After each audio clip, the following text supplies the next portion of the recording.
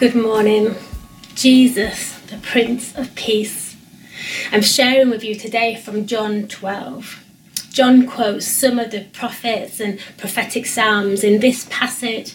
Whenever you see quotes from other parts of the Bible quoted in the Bible, it's always worth looking them up and reading what the rest of that passage says. And these Old Testament passages tell us of a promise that there will one day be a Saviour. John is showing us by using these quotes that Jesus was the one the Old Testament prophets were talking about. The prophecies from long ago, the Prince of Peace they've all been waiting for, is Jesus. 700 years before Jesus was born, this was prophesied.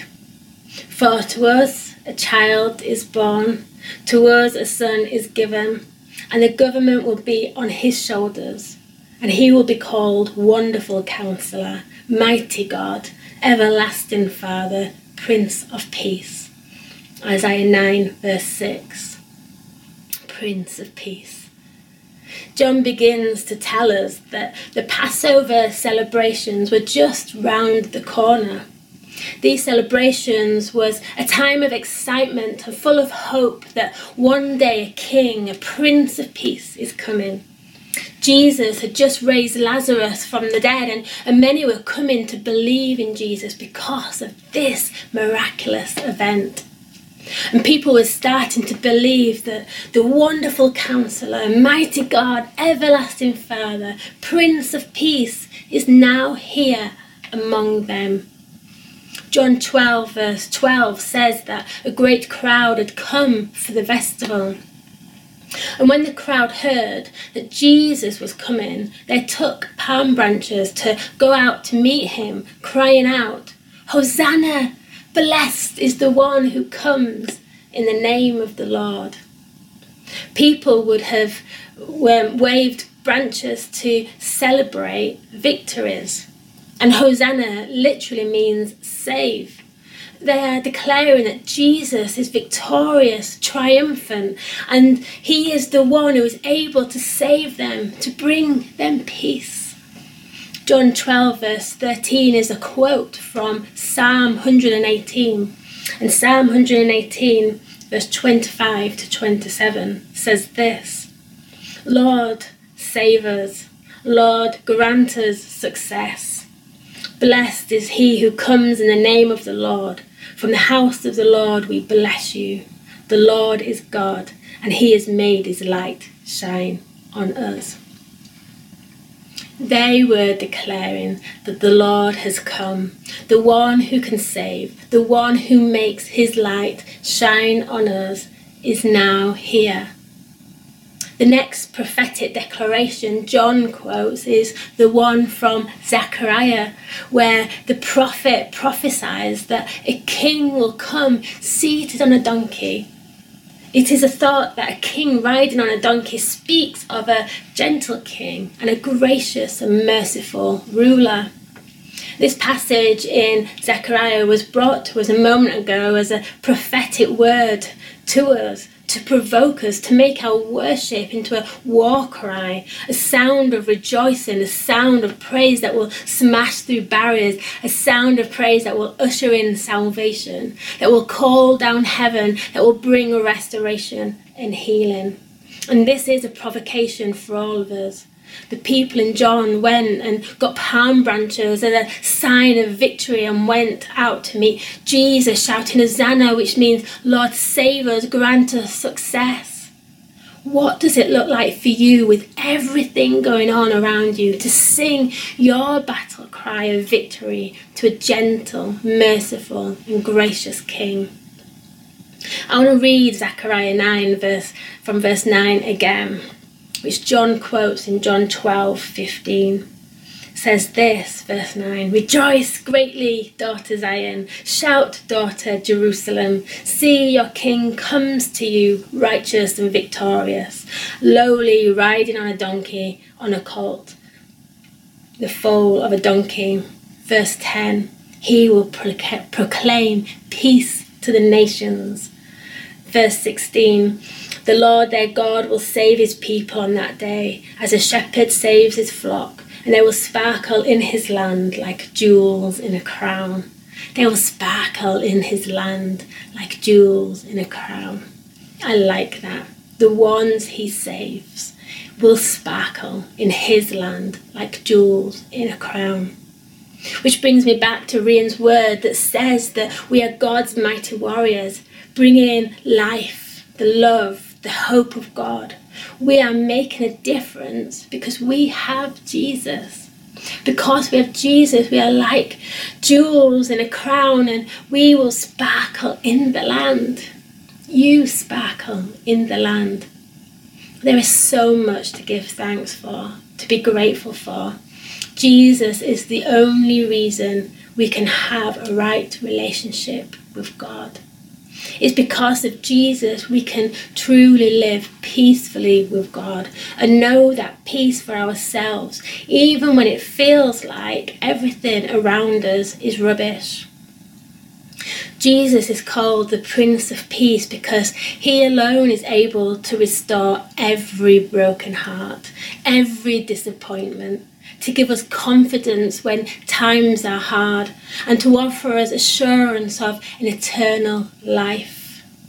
Times can get so very hard. People suffer, people struggle.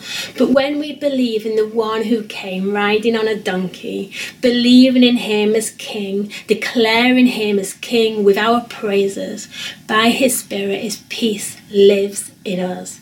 His peace lives in you as you declare him king, victorious. Is it true for you that when you worship with all your heart and affection, that your faith grows, your confidence grows, peace is established in your heart? Worship is a faith declaration in the one who has done it all. A declaration that Jesus, Almighty God, sits on the throne, carrying all authority and powers on his shoulders. Worship is a battle cry of rejoicing and how we celebrate a victory. I don't know about you, but the thought that Jesus is on his throne gives me confidence, knowing that a gracious, loving, wonderful counselor is sitting on his throne, is in charge, gives me peace. Our worship declares that, helps us to imagine that, to see that, so that we can speak or even sing over difficult and dark situations that he rules no matter what. John 12 verse 23 says this. Jesus replied, "The hour has come for the Son of Man to be glorified. Very truly I tell you, unless a grain of wheat falls to the ground and dies, it remains only a single seed, but if it dies, it produces many seeds."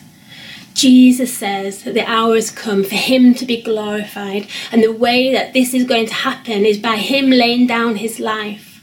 Although to the rest of the world, dying by crucifixion was considered as a humiliating torture, Jesus associates this with his glory. He knew that this act of obedience was how he was going to bring peace to all mankind. Jesus is the seed that died so that many seeds would be produced from its fruit. That cross took his life, but the grave could not hold him. He rose again. The Prince of Peace pours himself out for us so that we can be filled with the Holy Spirit and become like Christ. This is Jesus being glorified. No longer is there one Christ walking the earth, but now there are millions of Spirit-filled Christians walking around all over the world. How are you going to respond to the prophetic word that came earlier? Will you praise God in all things at all times? Speak in tongues, sing in tongues, speak life over your workplaces, speak hope into the hearts of people you interact with. Will you be determined to let thankfulness and praise spread peace, life and hope as you interact and connect with people? Will you let your thankfulness and praise be more contagious and spread faster than the coronavirus? John in John 12:25 says this.